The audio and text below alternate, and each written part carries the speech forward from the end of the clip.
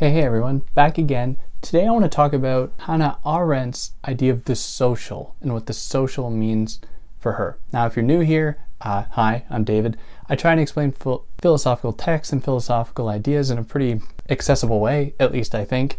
But yeah, make sure to subscribe if you're new, because I'd like to see you back again. And then before jumping into the social sphere, you can follow me on Instagram at theory_and_philosophy if you want to see mostly pictures of my cats, that is. If you want to help me out, like, share, subscribe. If you want to help me out monetarily, you can do that with the links below. If you're listening to this in podcast form, you can find the video on YouTube. If you're listening to this on YouTube, you can find it in podcast form, where there shouldn't be any ads, at least for now. I just don't know how to do ads yet, and I have no ad opportunities, so it doesn't really matter. But yeah. So let's talk about the social. Now, I've done this whole book with a buddy of mine, so you can go and listen to that whole thing if you'd like, because that would, be the best way to understand this.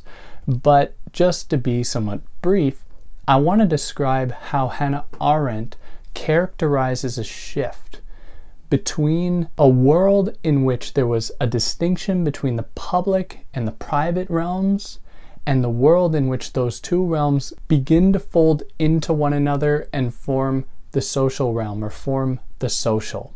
So last week I talked about Habermas's idea of the public sphere, which of course implies a distinction from the private sphere, which would just be what people do in their homes.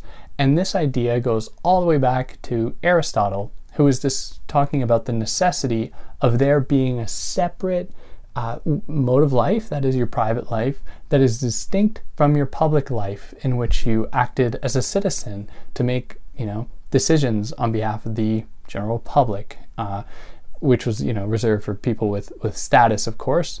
But Habermas takes this idea and tries to extend it to the broader public, at least ostensibly. Now, Hannah Arendt really appreciates this dynamic.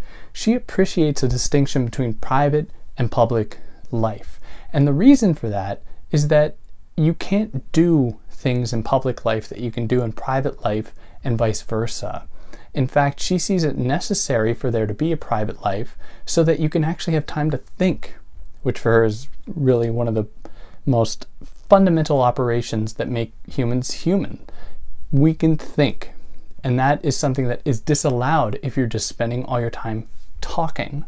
So to just riff on that briefly for a moment, this might be one way that Hannah Arendt would look with lamentation upon something like the internet, where we are always expected to have something to say, and we always have to say things. We never have that time to just sit back and think, because it takes time, and you have to be in isolation, and that's not fun. So the shift occurs between a distinction between private and public life into social life, in relation to, in many ways, capital.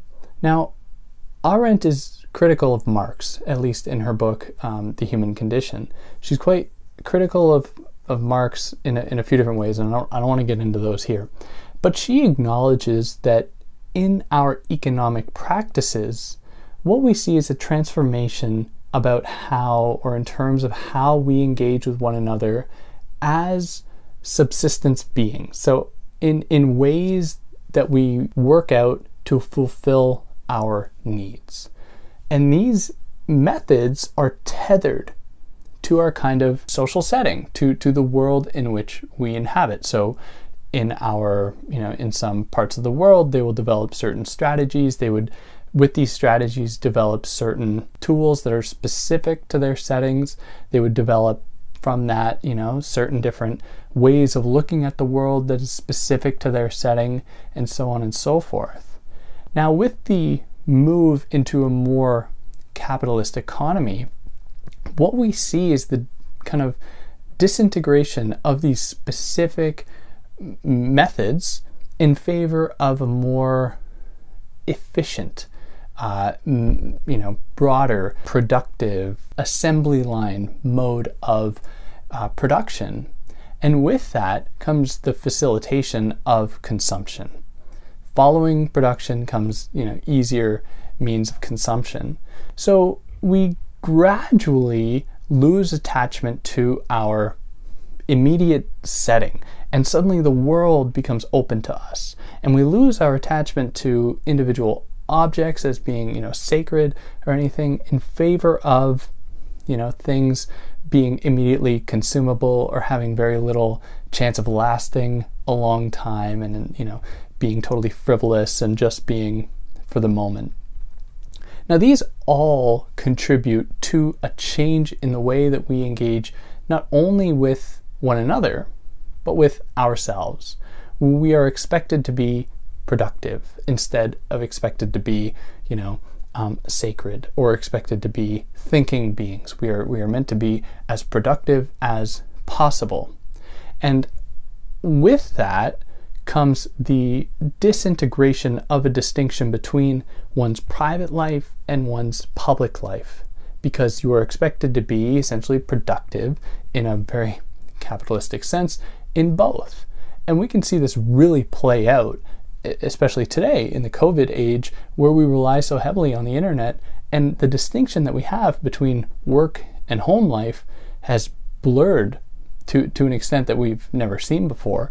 And with that comes, new anxieties that I think Hannah Arendt would be very quick to say, of course, you are always expected to be this kind of productive, present being, never to be on your own, never to be just, trusted to be doing your own thing. You always have to be strapped into some kind of chart or some kind of spreadsheet, in order to be properly recorded and documented by the bureaucratic machine to keep you in line, to keep you functioning correctly. So the social sphere is the sphere in which you're meant to always kind of be there. You're always meant to be social, as opposed to having a space that is for yourself, that would inevitably, in the past, have been tied to tradition, tied to, your ancestry, tied to your history.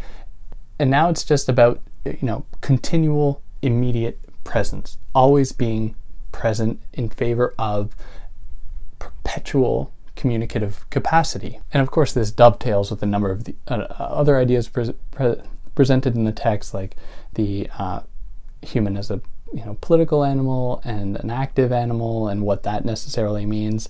I don't want to get into now, but I think that this more or less covers what she means by the social and how she laments it and doesn't really appreciate this lack of distinction between private and public life. And there are very good criticisms of her ideas as well. She romanticizes the Greeks in a concerning way.